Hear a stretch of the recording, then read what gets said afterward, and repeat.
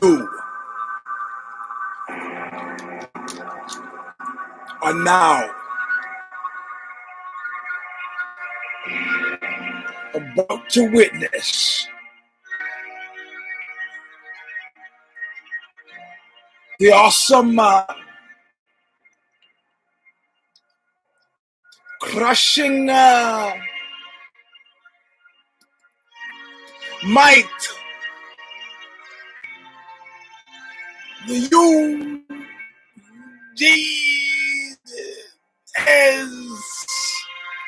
Robinson Show Stomper!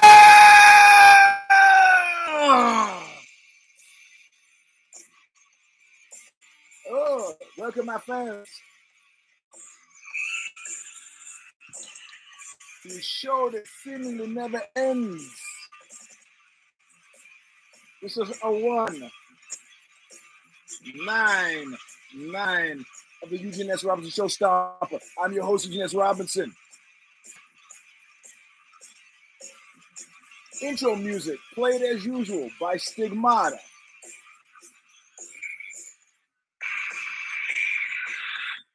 It's from Calling of the Just. The song's called Intro, All of Nothing. Yeah, we might do something special for 200. But right now, Bob Riley is going to sing us in, as he has in 2007. I want you to listen. Listen well, because this record is still available from Revelation Records in Huntington Beach, California, where they hit the car with a hammer, shoot you to death in a nightclub, and run your mayor pro tem out of town. Still available. Go to Revelation Records, type in Stigmata, The Calling of the Just. But first, listen.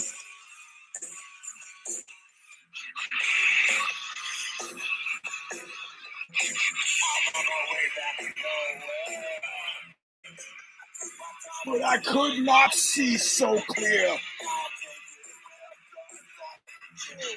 I'm taking a real good look at your face.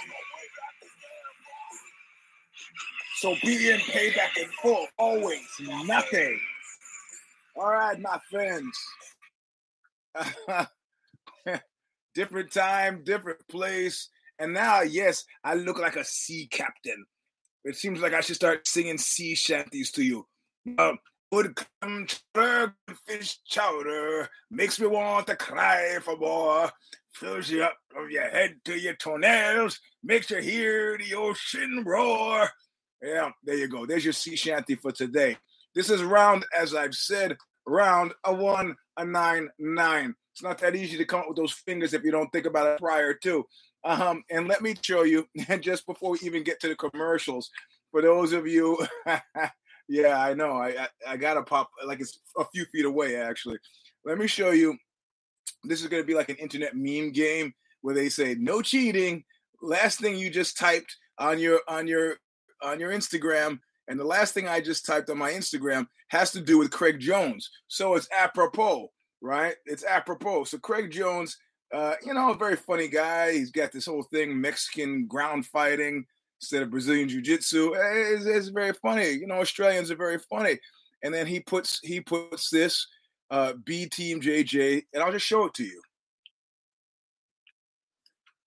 We're here on a Sunday updating the cameras, 16 4K security cameras. So obviously we're going to be covering every round. I'm going to be selling access. If you have a score on me, I like that. Submit me. I like that. Charging a premium for those videos. Obviously, access to the women's change room is going to come at a much higher rate than those regular videos. Okay. I guess dude hasn't been reading the newspapers for the last 20 years. Somebody says, well, it's funny. And so last thing I typed was this. My daughters do jiu-jitsu, but maybe he'll think it's funny when I'm dicking down his mom.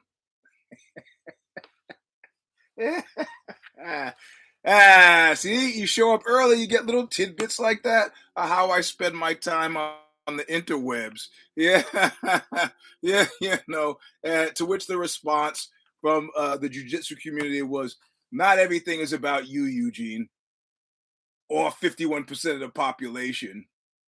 If I'm a woman who does jiu-jitsu, I don't think that shit's funny. Pencil dick. I got a sense of humor as much as the next guy. But cameras, it's funny until you know a guy who lost, like, I know a guy who had a tanning salon, and the false ceiling, they not only, okay, it would have been bad enough if he had set up cameras in the false ceiling at his own tanning salon. He had a chain of them, ruined out of business. But they found him in the false ceiling, not just the cameras, but him. He had crawled his entire bodybuilding body into the false ceiling so he could watch. It's like, what are you, 12 years old? Let me guess what the woman looks like naked. Titties and vagina. Oh, are you 12 years old? Are you 12 years? Only way this shit makes any difference at all is if she's got designs on you, if she likes you. Otherwise, it's just a naked body that has not much utility to you after all. Yeah, I don't want to hear, oh, you're a humorless prick. It's not the fucking humor, man. Is it like it's like a fraternity? It's a fraternity, right? It's a fraternity. Like, we don't have women who train there. No mothers will bring their kids there. No girls are trained there, right? It's just a bunch of dudes on dudes, right? I don't want to spend much time on that, but I was just typing that, and I look up and go, oh my God, I should start the show. So I'm wasting my time on that instead of starting the show. So now I'm going to start the show. Commercials. Pinko95014 at yahoo.com is the PayPal address. Patreon.com/the Stomper. If you want to donate through the Patreon, oh man, this is getting to be tough. $ Planet Oxbow for Cash App. Venmo, I think, is Eugene Robinson 28. That's it. I got nothing else. Or you could do it the easy way, the Tommy Pounds way, is to send it through the mail. But to do that, you have to have my address, and more people probably have my phone number than have the address. Tommy Pounds is one of them. So whatever. So that's it. That's the commercial. And I have to tell you, if you haven't been following me on @Eugene S. Robinson on the Twitter machine, I haven't stopped laughing about this. This cracks me.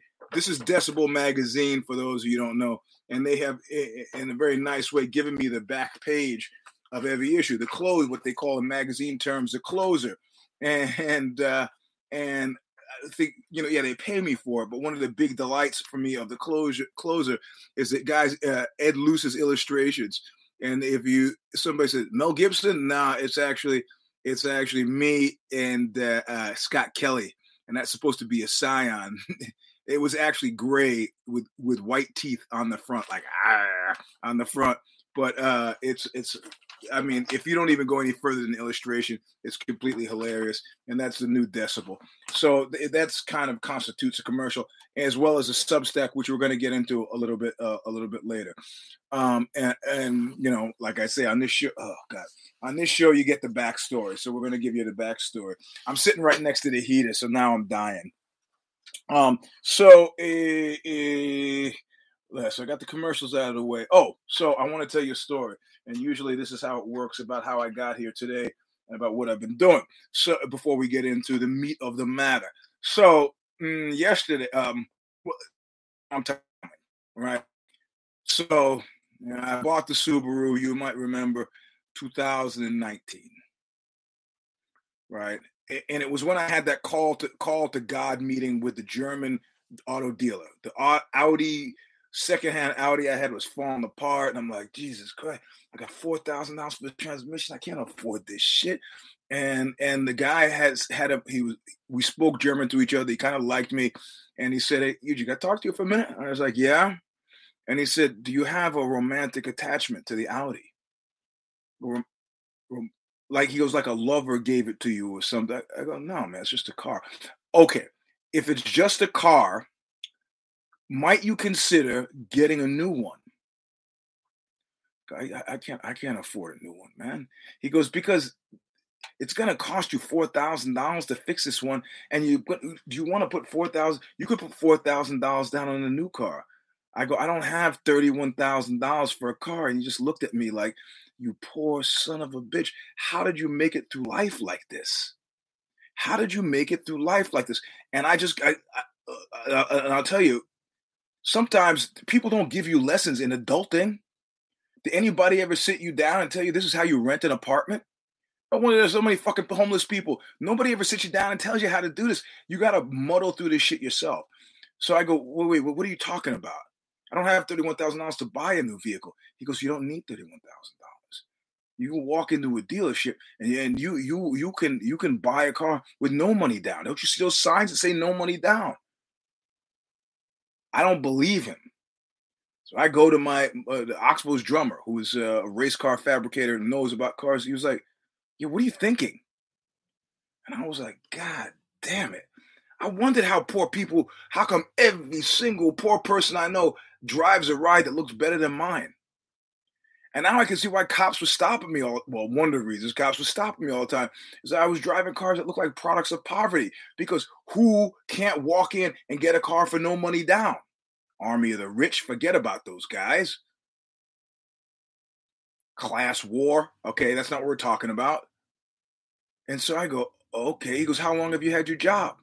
So, well, this is when I've been at Ozzy, it was 2019. So I've been at Ozzy 7 years already at that point.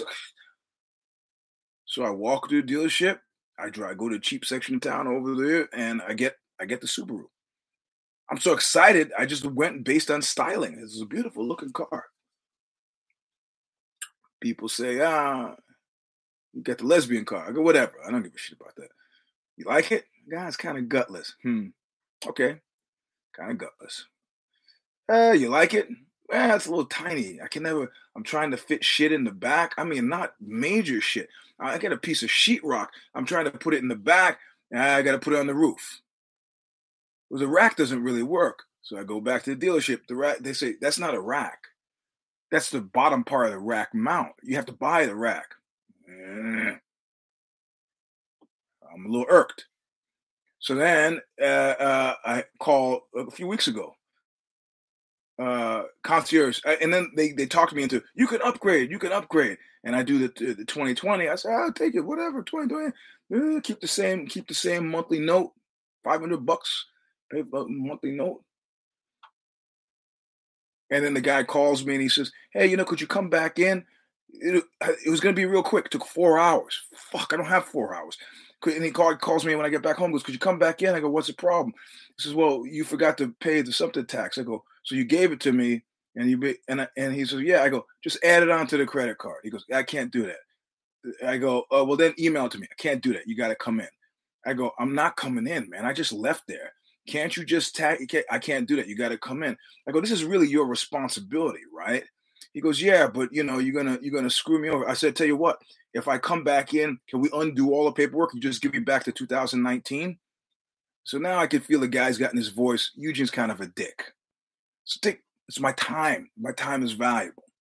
So he gets cranky with me. So I go in again for servicing after that. Guy sees me, gives me the high hand, won't talk to me. That's fine. That's fine. I got the 220. I'm driving around. Yeah, take it to LA. Yeah, fine. I no longer try to fit stuff in. I make do, whatever. It's servicing, and so it's servicing, and I will call. They have a concierge service. They're always offering. If you're within 5 miles of the dealership, they'll pick it up.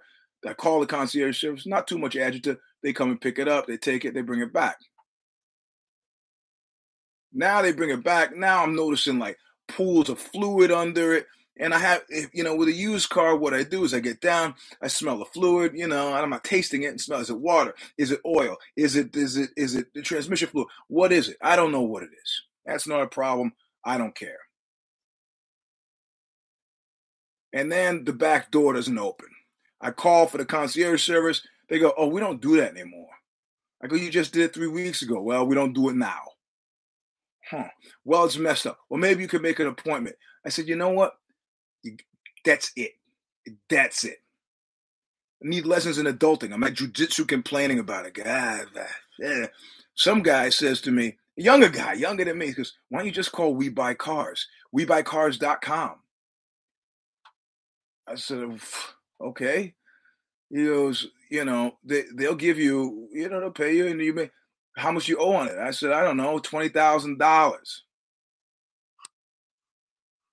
Yep. So I call and the guy comes out, We Buy Cars, and the guy's got game. We're talking about music. He's talking about this and that. He says, interesting side note. He goes, I do this all over the state. He goes, I'm doing this in LA, and I look across the street, and you know what I see? I go, what? He goes, the pussy wagon. I go, you mean from Kill Bill? He goes, yeah. He goes, it was Tarantino's house. He drives the pussy wagon. I go, I guess he wasn't going to turn it in afterward. He got the movie and the car. What a good gig. So yeah, he drives around town. He needs to go. He's driving to the kid's school. So the guy says, all right, how much you owe on this thing? $20,000. We'll give you $21,000. We'll do all the DMV paperwork, transfer title, We'll contact Chase. We'll pay off your loan, blah, blah, blah, blah. I go, it's only $1,000 over. It only puts $1,000 in my pocket. He goes, or you could just do it yourself. Put the ad on Craigslist and deal with lunatics and maniacs coming by. I said, low aggravation, what am I losing? MSRP on this thing is 30 grand. I've had it, put 8,000 miles on it, had it for 2 years. So maybe I get 25 at 24 at 26, and I got to do all the paperwork. You know what? I'm willing to take a suck on this one for it. So I get rid of it. They're coming tomorrow to take it away. Okay? I'm not going to drive the Chevy every day because I can't afford the gas on that monster. I don't want to make my kid deaf. So I said, I just go online, best, and I'm done with mini subcompacts, best. Right? Yeah, peace of mind is a valuable fucking commodity. So I go back to jujitsu. The guys at jujitsu say, you just threw that money in the. I go, no, it doesn't. Yeah. I know. That's what they said. What Candy S. Comedy said is what they said. They said, look, you threw all the money that you, and I go. He goes, it's like, would you rent a house or would you buy a house? The difference is when you buy a house, that thing starts to increase in value. You buy a car, it's like having a bucket with a hole in it. You could pour water in it, and talking about saving at that point is fruitless because the money is draining out of the car. It's not like if I kept that Subaru for 8 years, in 8 years I'd be happier because I'd have more and I'd be able to sell it for the amount. The value of it's going down. You try to find a sweet spot. I don't give a fuck. I'm done with mini subcompacts. I want something that's got some fuel utility. I'm not going electrical because I know how they do you with centralized power. Try not paying your electrical bill.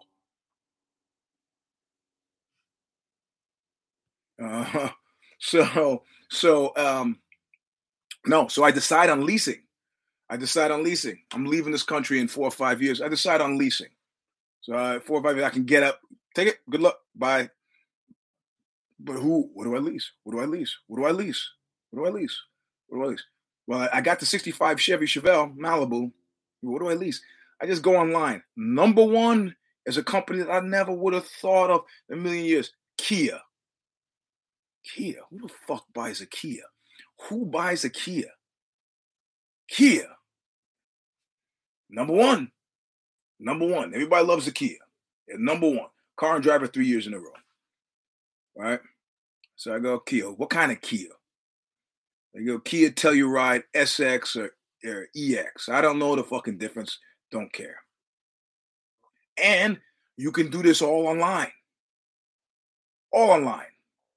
Simple, all online. So I do this shit all online, waste not any time at all. Saturday, they say, come pick up the car. Of course, I go to pick up the car, And then I got to go to the paperwork. I knew maybe that I wasn't going to get out of there. But in total, it was maybe an hour and 45 minutes. Not bad. They gave me the maintenance package upsell. I knew I was going to get a little in the ass. That's all right. $80 more. But at this point, if I go to oil changes, aggravation, I go to them. It's their responsibility. It's not their responsibility. Stop making payments and they report. What do I care? I'm not looking for looks. I'm looking for fuel utility. I'm looking for space to be able to haul shit around. And I'm looking for something in 5 years I can go, take it, get the fuck out of here.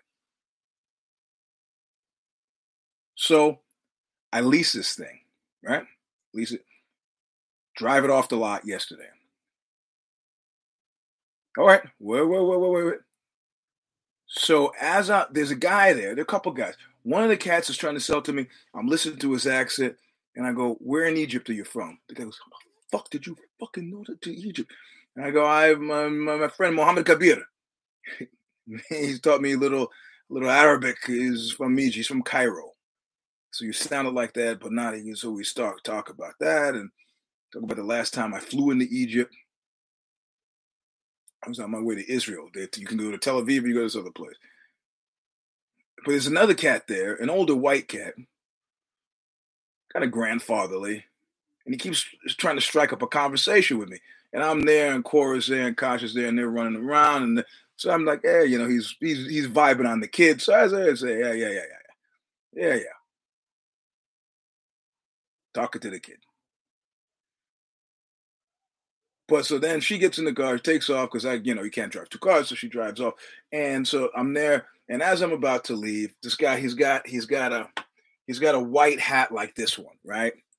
He's got a white hat like this one, and I walk up, and the owner says to me some shit that white cats like to say, and I'm convinced at this point they like to say because they think it irks me, or they think it will irk a black guy, right? He says, "Hey, play basketball?" And I'm smiling, and I look at him, and I stand a little too close. I go, nah, I'm not. I'm in the Brazilian Jiu-Jitsu. I like to fight. And I think I said that because a couple of things were happening. He had been pitching shit at the guy with the white hat, and the guy at the white hat said to me, "I'm not afraid of anybody." I go, And so, then I stand close to the guy and say, "No, I'm in the fighting. I'm 27 years into what they started out calling combat wrestling, Brazilian Jiu-Jitsu, boxing at the boys club, wrestling in high school. That's my jam." Oh no, I decided at basketball that everybody was a glory hog and that I had a certain skill set, a very special skill set, and I used that. I shot the ball from wherever I was, whether or not I thought I could make it, and I would elbow you in the throat in a second. Butcher ball is what they used to call it when I played. When I scored a point, the entire auditorium stood up and clapped because I scored 3 points in 3 years, essentially a point a year. I elbowed way more people in the throat than that. So, as I'm leaving, dude in the white hat, he says the guy's not afraid, and I stand too close to the guy. So now we have a common enemy. Apparently, the common enemy is the boss there. And then finally, I say, "Hey, man, where are you from?" He goes, "New York." And I was like, fuck, I knew it. I'm from New York. I go, "Where?" He goes, 103rd and Lenox, or 103rd and Lexington. I don't remember. I go, "From Brooklyn." He goes, "Oh, fuck." He goes, "I used to live in Brownsville when it was bad. Spent my time running from the Jolly Stompers." I go, "Mike Tyson's gang, me too." I was running from the Jolly Stompers too. He goes, "I don't know if it was you or whatever." He goes, "But you're wearing the colors of," I got it, Latin Kings. Yesterday I was wearing a Latin Kings color. Most people don't remember. Gangs in New York City, the Warriors was after school special compared to the real shit that was happening. People were getting shot with zip guns, handmade guns, bullets in tubes with nails. And I mean, you got to read Harley's book about how the Lower East Side was back in the 60s and the 70s. People getting raped up in the street in broad daylight. Not even a fucking joke. Yeah, it's essentially Lakers colors. No. I was wearing, yeah, exactly. That's kind of what I was wearing. And dude, I said, when were you born? The guy goes, 1959. I go, 62. We would have been in the same high school. What high school did you go to? How'd you get out here? He goes, well, they were going to send me to Spofford. I go, oh my God, my mother used to work at Spofford. It's like Rikers Island for kids, but you didn't want to go there. You didn't want to go there. Okay. All indications should be that I should stop here, right? We're broing down over, and then the guy says something. I go, where you live? That's Spanish Harlem. He goes, yeah, I'm Puerto Rican. And then I could hear it, right? So then we start speaking Spanish, right? Because to my ear, I love the sound of Puerto Rican Spanish.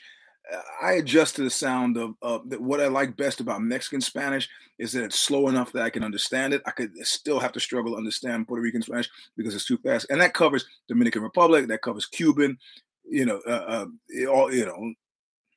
It's more mellifluous to my ear. Yeah, and so he starts talking, and they go Latin Kings, Spanish Harlem. So I got a friend, Outside Chance. And so I mentioned the dude that I think that, gang guy, same guy, 70s, Spanish Harlem. He goes, oh shit. I go, oh shit.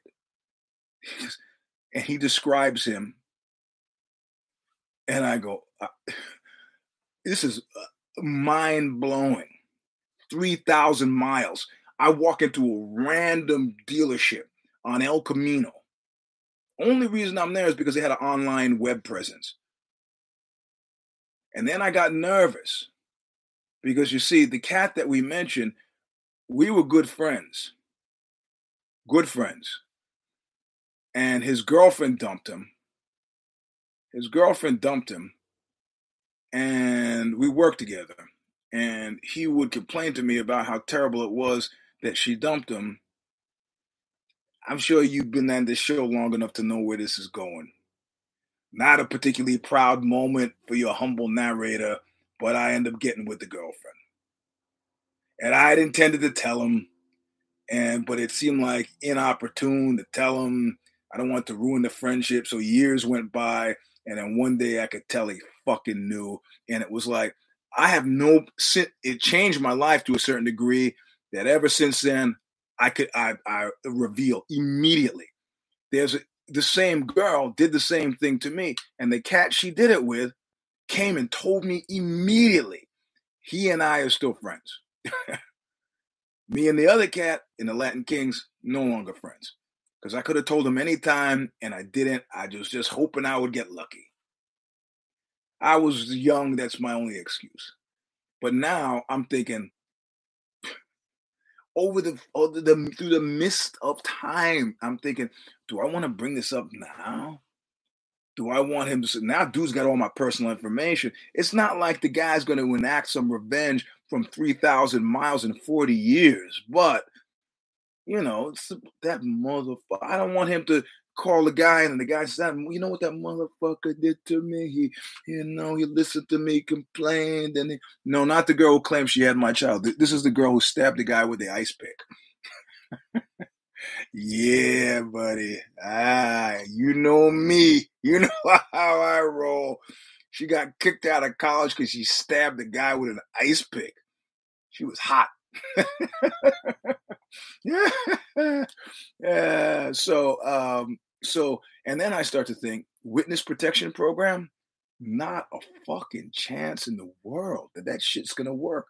There's not a chance in the world that shit works. You can't stop yourself. You can't. Listen, this whole thing was okay. And like somebody, Marty G said at Jiu-Jitsu this morning, he says, listen, if you were on witness protection, you never would have said to the guy, are you from New York? I'm from New York too. You might have said, are you from New York? But you got to know that was a minefield. I go, mine for the 12 million people in that city. You said, yeah, but you were vibing, simpatico with the guy. You shouldn't have. You had to know. I said, I didn't know. So the witness protection shit, that doesn't work. Same people go to the same places. Me and this guy never would. Our paths would have never crossed except for that one moment where I decided that Subaru is a piece of shit. I want to get rid of it. It's about to break. I can feel it. I don't know there's nothing wrong with it. I'm not the deal. I'm gonna get, and I just, boom, in there. You can't hide. Not enough to change your habits. You have to like do the functional equivalent of having a head wound where you can't, like somebody says to you in the store, you like spaghetti? If you like spaghetti and you're a witness protection, you don't say I like spaghetti. You go, I fucking hate spaghetti. Not only do you hate spaghetti, but you have to enact that as a on your side. I don't have an announcement. It's a life change. You can't go to a place that serves spaghetti. You can't buy spaghetti. You can't talk about spaghetti. You can't go to a website that has anything about spaghetti. You're done with spaghetti. Welcome to witness protection. You like dancing? Say goodbye to nightclubs. You like, in the case of Samuel Bugravano, he wasn't trying very hard when he was dealing MDMA after he got out of jail in witness protection, Arizona. And he was doing some atypical things. I could have found that guy not much trouble at all. Not much trouble at all. Let's start with a New York accent.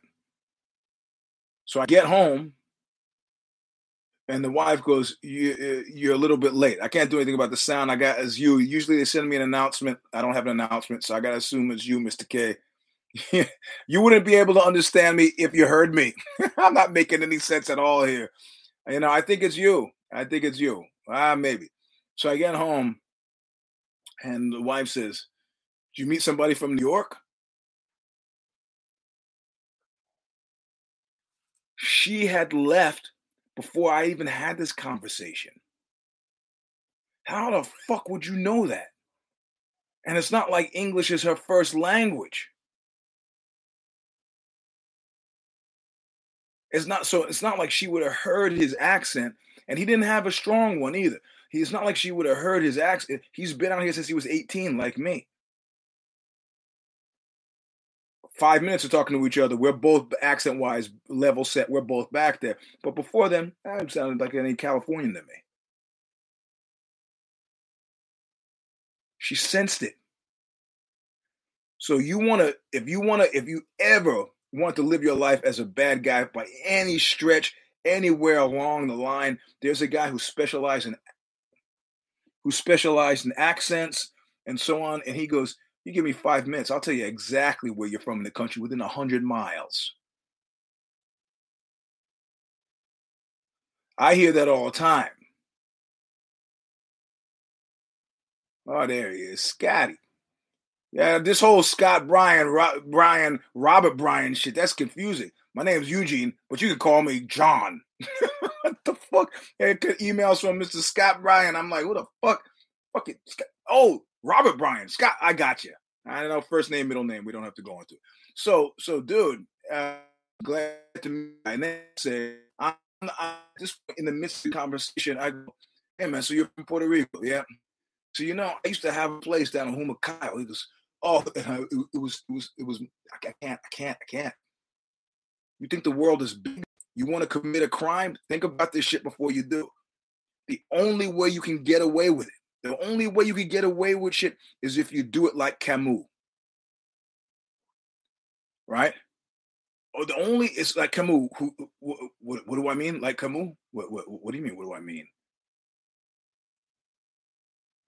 The only way you can get away with this shit is if you completely like The Stranger. Robert Musil, Man with No Qualities. You just have to disappear. If you were ever compelled at all to be a bad guy, kill somebody. You can't, because a stranger when the guy decides to kill a random stranger on the beach. That's got to be your jam. And on top of that, let me tell you what happened. On top of that, the other area of exposure, if you want to live your life semi as a bad guy, the other area of exposure that you have to fear. I don't know if any of you were in the program, any of you friends of Bill's, AA, NA, SA, you know what I'm talking about. There's a thing there's a part of the 12 steps, and I could have this wrong because I wasn't in the program for any length of time, SA, but amends. I've had people call me up. This girl Mary calls me up. Hey, remember when I said I was going to show up and see your new puppy? No. Well, I did. I said I was going to show up and see your new puppy. Okay. And I didn't show up to see your new puppy. All right. I'm sorry about that. Great, Mary. Gotta go. Somebody calls me really and says, I gotta tell you something. What's that? Well, and the confession, but the diarrhea, I told everybody everything. I just want you to know that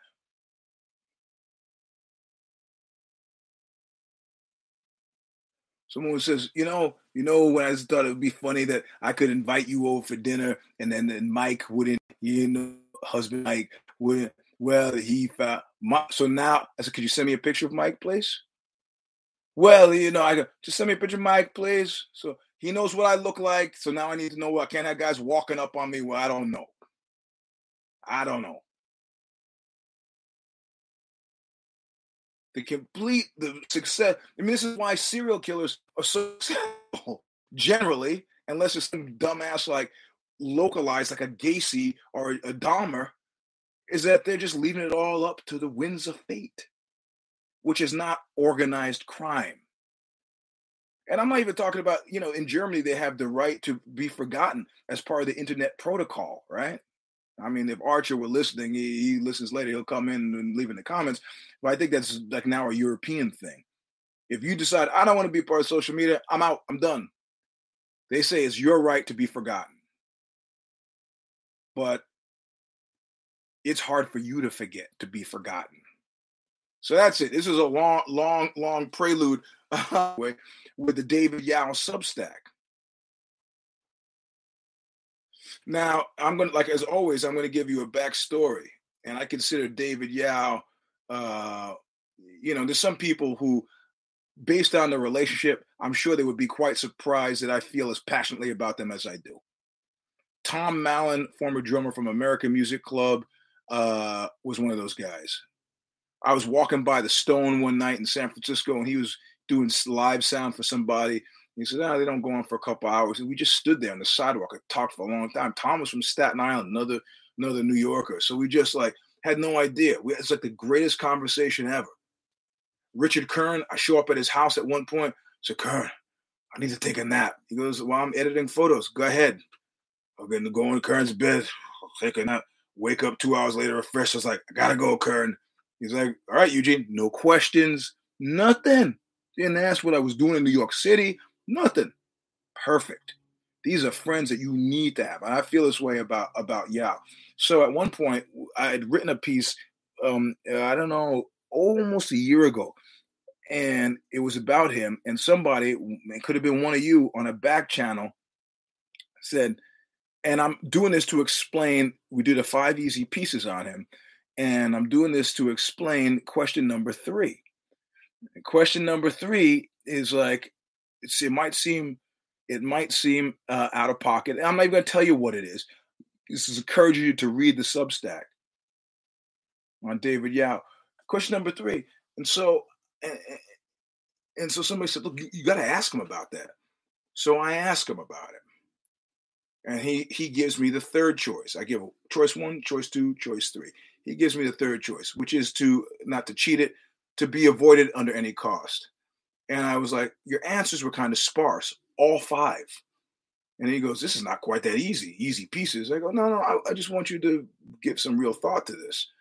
And I said, and I didn't address the fact that people had said to me, why don't you ask him about this? Because he's been quoted. So, I do remember that somebody said that I'll give you the quote. And he said,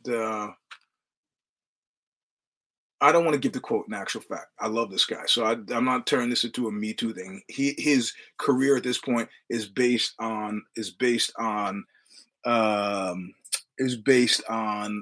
goodwill of the people. So I'm not even going to say what he had said, but I made light of it. Now, this is like the thing with me and Marian Faithfull, where she's unhappy with the mix of the song we did together. They wanted to participate in the mixing of the song Okay, every time I contacted them about participating in the mix of the song that Mary and Faithful and I did together, they weren't not responding. So what the fuck? We just mixed it the way we mixed it. Diamanda Gals complained, said you murdered her in the mix. Right? We didn't murder her in the mix. That's a good mix. And she goes, yeah, no, it's not. Okay, well, I disagree. In the Metallica mix she did, that's a sucky mix, but whatever. Everybody's entitled to their opinion. And I start to think, well, for me, Oxbow is a hobby. For her, Marianne Faithful is a full-time job. She should have some sort of due diligence, be able to control the outcome because this is everything for her. Same with Yao. This is his whole world. This is my idle curiosity. I'm not trying to get the guy in trouble. So it's a thin line that I'm trying where I want to talk about it, and I got that weird sense of humor where, like I said, I'm a really difficult person to offend. Stupidity offends me, but there's very little else that offends me, which is weird because we're cycling back to the Craig Jones thing. I'm not offended. It's a big difference. I watched a Dave Attell special last night. I laughed about 25 times. And it was from 1996. So there were jokes that were a little bit out of pocket contextually, and I laughed at those too. But setting up cameras in the women's changing room at the Jiu-Jitsu Academy, when you got cats like Lloyd Irvin around, when you got Cyborg Abreu, and you got rape allegations from here, Zhao Perini, it's not fucking funny, man. But in my mind, funny is as funny does, and laughter is involuntary. If what Craig Jones had made me laugh, I'd have laughed. So I'm very difficult to offend. But I wanted to address it. And he goes like, I'm not going to deal with it. And I pushed him. And then finally he came back with a perfectly reasonable response to question number 3, which I like. Nuanced and smart and not set himself up for any kind of future gotcha moment. Speaking of gotcha moments, people think the show's not planned. Didn't we have one last night? Now listen, my picks last night were bottom of the barrel. Bottom. I think I had 3 picks. I got 1 right. That's fine. Caitlin, I never would have picked under any circumstance. I need to level set my insanity around Caitlin. But let's just talk about Giga Chikadze and Calvin Kattar. I picked Chikadze to win.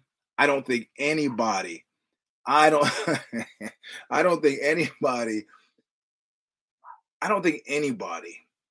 have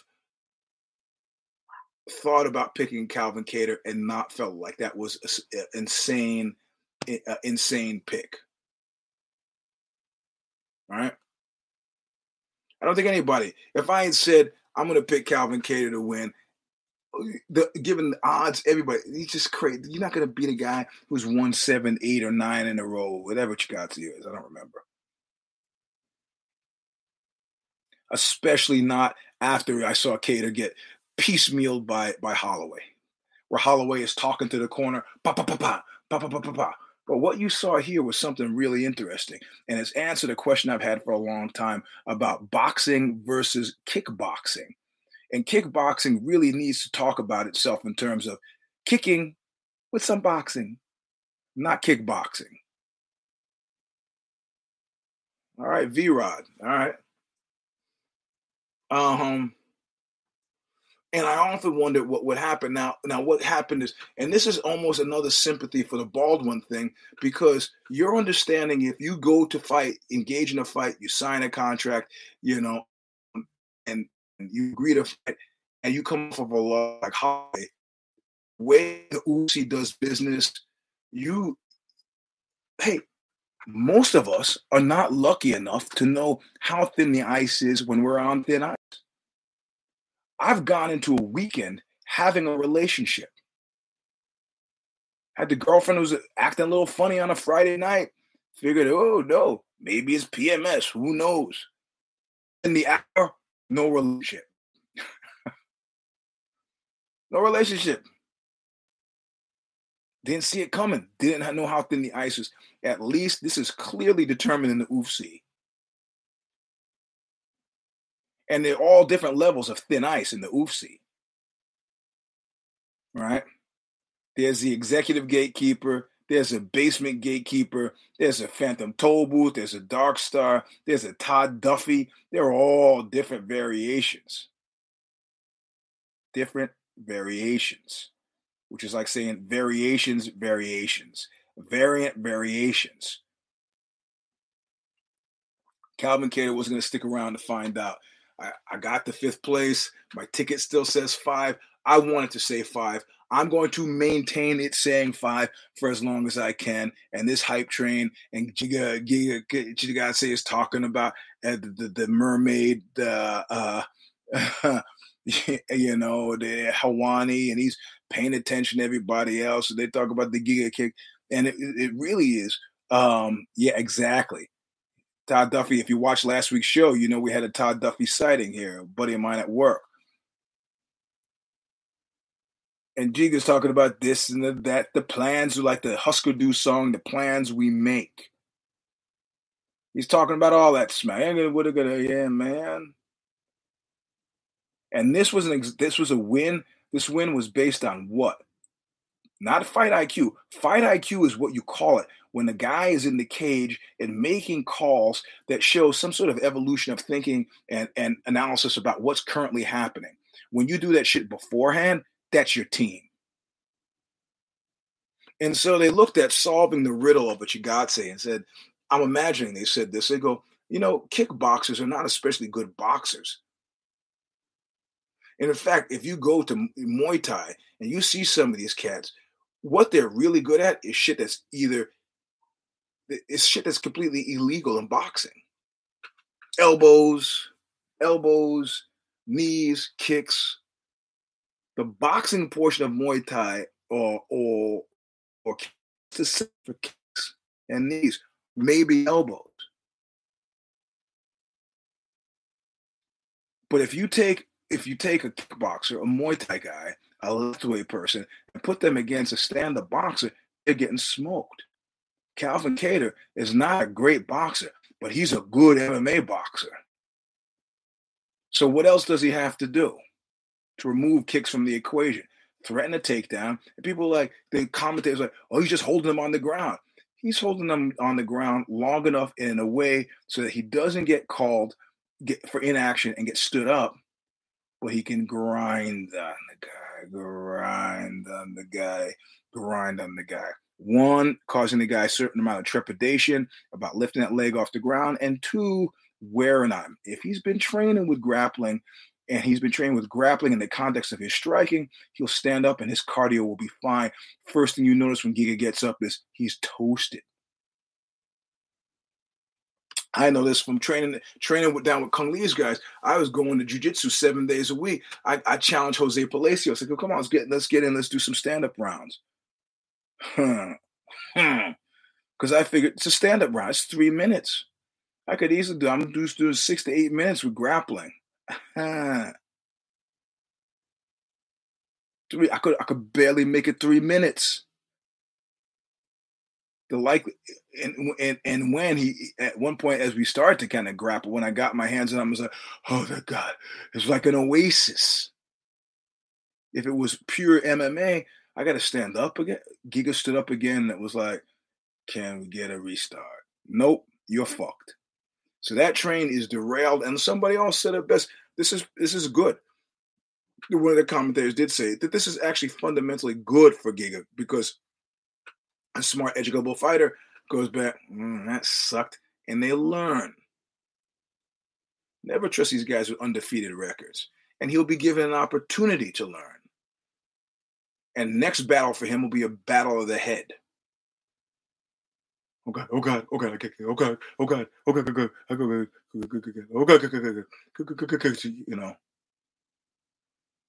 Get the yips, get them out of your head, the jitters. No, you're fine. Georgians are fine. Yeah, it's your ability. The thing is, and this is why, it's weird, interesting. Like the ones who do well, talk about dog fights. If you're in a dog fight, dogs do well. I mean, people who And I often thought this about my personal fighting style, even though dude just said, "Hey, it's not all about you, Eugene." Yeah, okay, whatever. And that's it. I start out pretty soft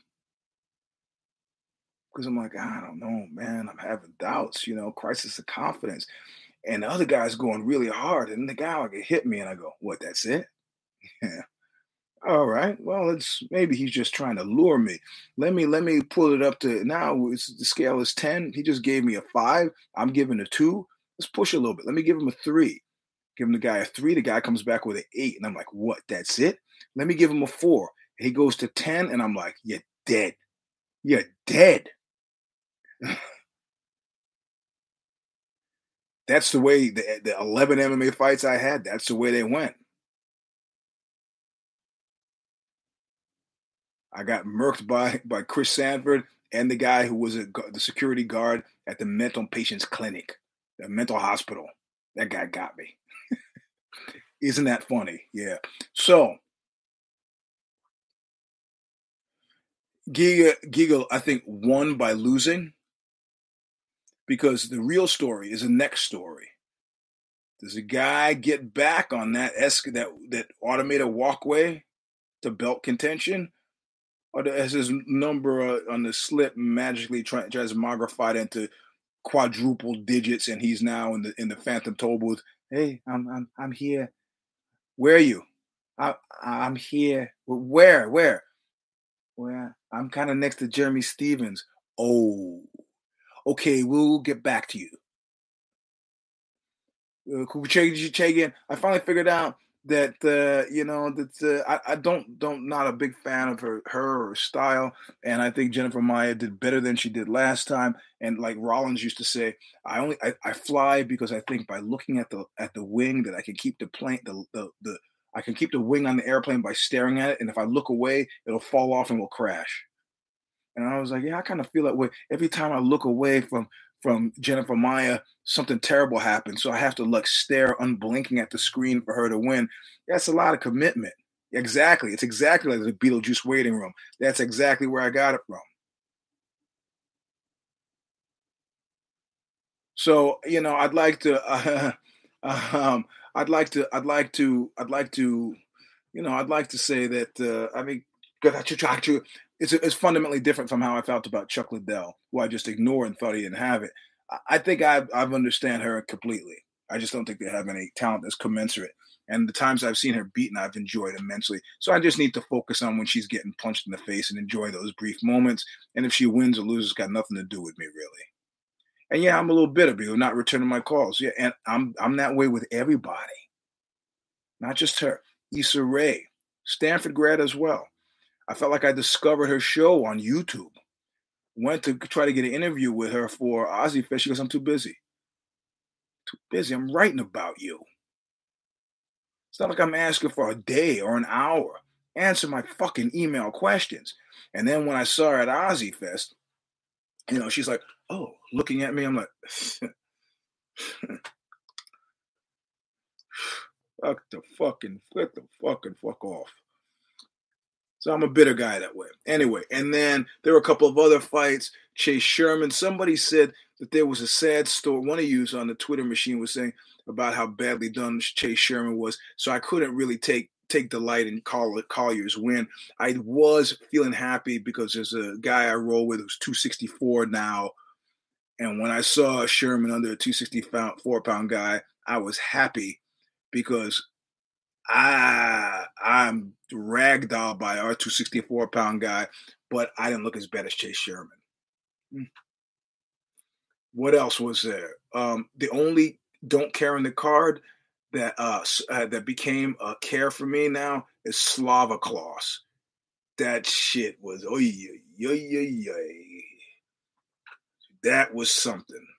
Oh yeah, he lost his home and his wife dumped him. Yeah, man. So I can't feel that great about it. And part of the oofsie had something to do with that, I'm guessing. Money issues. Yeah, exactly. So I can't feel. It'd be one thing if he was a fireman, but he's not. He probably writes on his tax return fighter, which means Mr. Beach House has something to do with the fact that but listen, let me tell you something. And you could say I'm shallow and short-sighted about this, but it's a rare man that is left by his woman who's holding it down in the bedroom. Like Big Mama says in Cat in a Hot Tin Roof. I'm sorry. I'm sorry, that's the truth. It doesn't mean that guys who are good in bed are not dumped. But the way that women dump guys who are good in bed is very different. You know what they do? They stop having sex with the guy who's good in bed because they don't feel sexy about themselves or to torture him or for any variety of reasons. So they're not exposed to all that meaty goodness. Eugene tells himself. And if you're not exposed to all that meaty goodness, then it becomes very easy to dump that man. But if the guy's holding it down, like Big Mama says in the Cat in the Hot Tin Roof, nobody's going anywhere. Oh, he got reamed because of taxes. Yeah, well, listen, like they said to Colonel, the Martin Sheen's character, break a fucking program. Don't have tax problems and think you're going to stay in America. Fuck that. Take all your money and flee, and that's that. That's that. Good luck to you, and have no plans of returning. You'll be fine. Ask Roman Polanski if he's got cash problems. Roman Polanski, who I'm sure will be quite happy to have video cameras in the ladies' locker room. You see what I did there? So Slava was great. Slava was great. Royval, yeah, I saw that tap and I knew that they wouldn't. And it was, but you know what? Now, Bontarine, credit to him. I've made taps like that. Did you tap? No. I was just adjusting position. Just happened to, and I have to honestly say, I've had guys and they go like this, and I'll pause and I'll go, was that a tap? And I've seen guys go through that, they go, and then I'll tighten it a little bit, and they go, yeah, it's a tap. No, you always got it. This is due diligence. You gotta check. Yes. So I can't think. I think I watched twice as many of the fights. Were there anything to write home about? Like Mr. Iz says, I'd have been better off probably. And I don't want to take shit away from the fighters because it's fundamentally not their responsibility. It's like a band comes into town, there are 10 people there. Whose fault is it? I look at the promoter. Make us love these fights. Next week, Ngannou against Gan. You think, oh my God, it's a pay-per-view, $75 card. How many cares do you think I had? Care Don't Care comes tomorrow. How many cares do you think I had on that? I'll tell you right now. 3 on that card. $75. $25 per fight. And I'm sorry, Mr. DT. I got your very long tweet DM, and I disagree in total. And I'm going to read you a bit of it. I'm sure Mr. DT won't mind to you. I'll read it. And I disagree. Let me see if I can find it here. Hold on. Give me a second there. All right, here we go. So, Mr. DT, he was, let's call him an industry insider. I'm not gonna, and it's very, very long. And he knows a few things about a few things. Yeah. So he says, the signed on, he talked about last week's show, to see the Francis story playing out. It's absurd to me. And I very much understand the music and the entertainment biz. It's about all I know. I'm watching this Francis thing while me and my wife are sick as dogs, likely sick with you know what. Then I find out, okay, he goes, these motherfuckers work 2 to 3 times a year at most. Yes, they don't get paid like other sports, but other sports have a larger base, more funding. and been around many more years. Francis will not get my sympathy for working for $500,000 to get inside a cage. He'd know, especially considering 5 out of 5 people I know have no idea who he is. And he refuses to promote his own fights. He seems to think the punches he throws are all he has to do as a brand. We don't get that luxury even in music. Making the music is 10% of the job. And if you're indie, even more is on your shoulders to make your brand viable and valuable. I know UFC doesn't pay fighters right, but this outrage culture needs to be tempered a bit. These are grown adults with 1099s. They are their brand. He'll go over with whatever shark is running Jake Paul's promotion. Then it will all seem good for a year or two at most until it goes the way of affliction into obscurity. If I was a fighter, I'd link with the joke of the media MMA has and come up with realistic ways of improving pay, but also understanding the current market. People are struggling right now. It's off-putting to hear a man who wants to just complain about making more in one night than I'll ever make, while thinking he is also is owed something as far as a brand that he won't even try to build himself. Sorry for the long DM, but I probably picked. Actually, now that I read it out loud, I'm on the ground fighting to not be homeless and try to push these devil politicians to help the people they serve, while Francis hates $500,000 for a night's work. Listen. I disagree. It sounds suddenly read it out like that, it's kind of a bit of sense, but I disagree with him on the count of let me put it a different way. I would agree if dude wasn't given $20,000 to Brazilian hookers, $2,000 to American waitresses, or $36 million for Malibu beach houses. Technically, that was probably Fertitta, but you know what I mean. I would agree if fighters were picking up more than 20% of I don't know what the breakdown is at any company I worked at, but let's see. When I left Apple, I was making $100,000 a year at Apple. Tim Cook, they just found out, paid himself $100 million.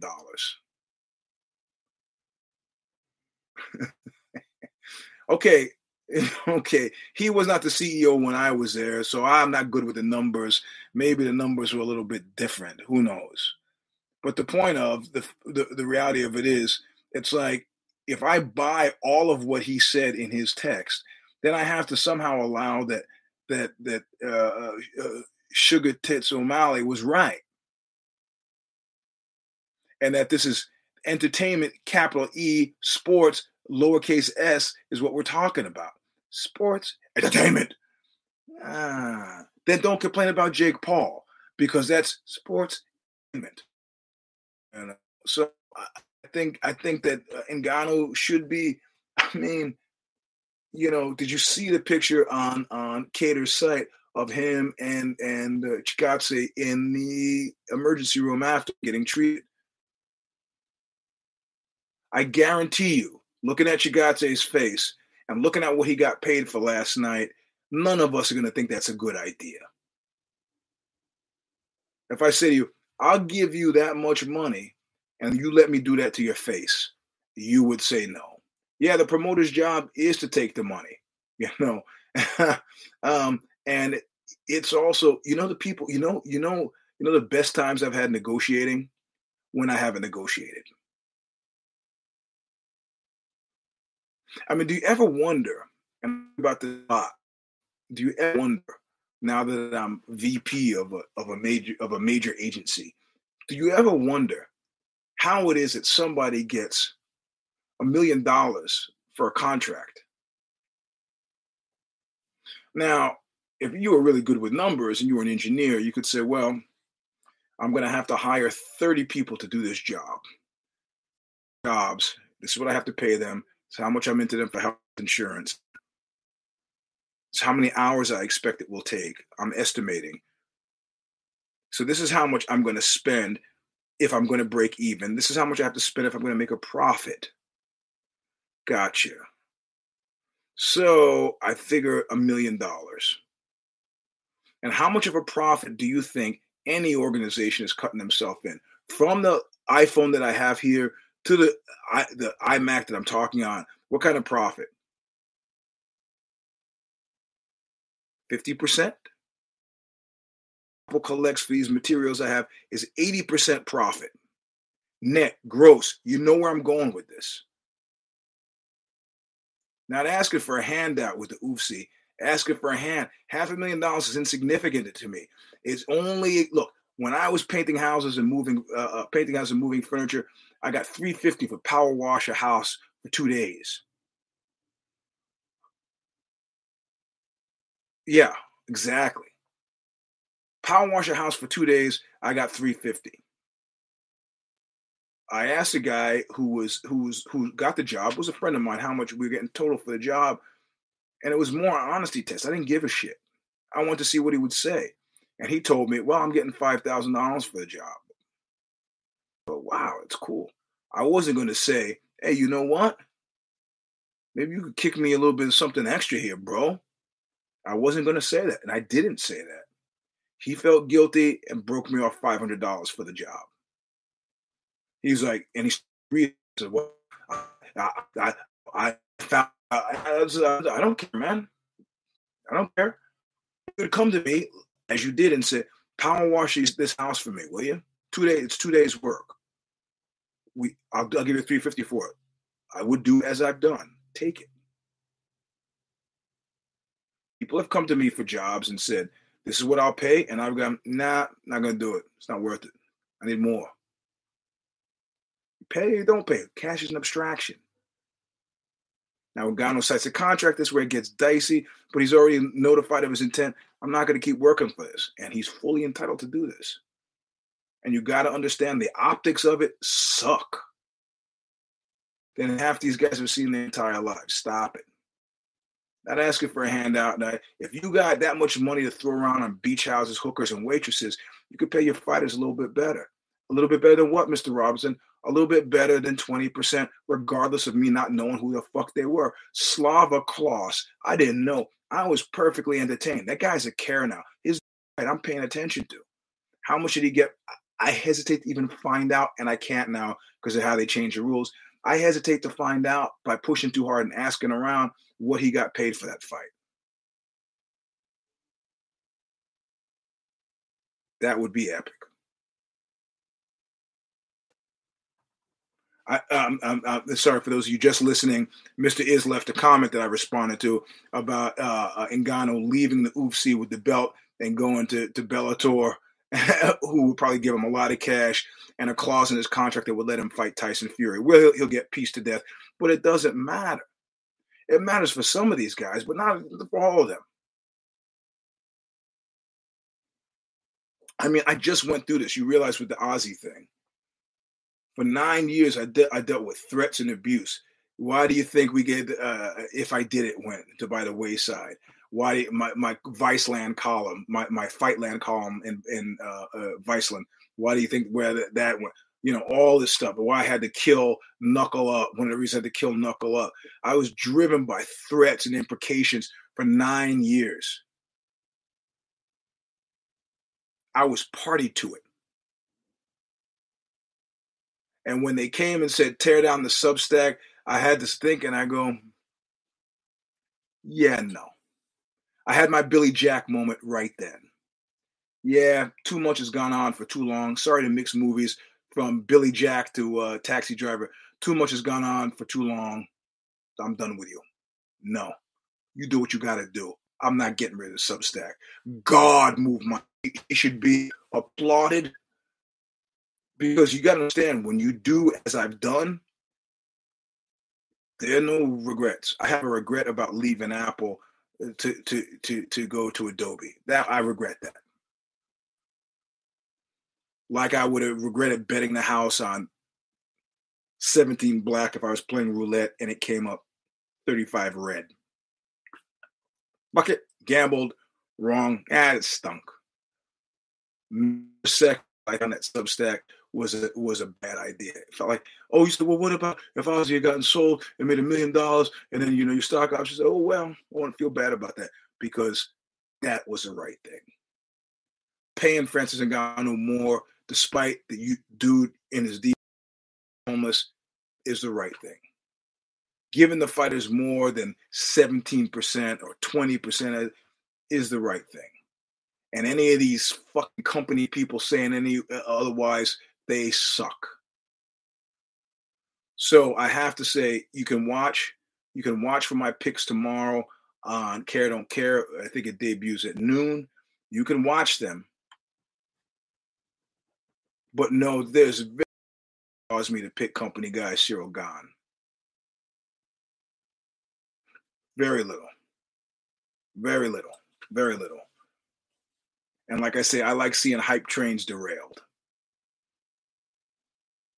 But like I said on last week's show or 2 weeks ago, I don't believe that dude.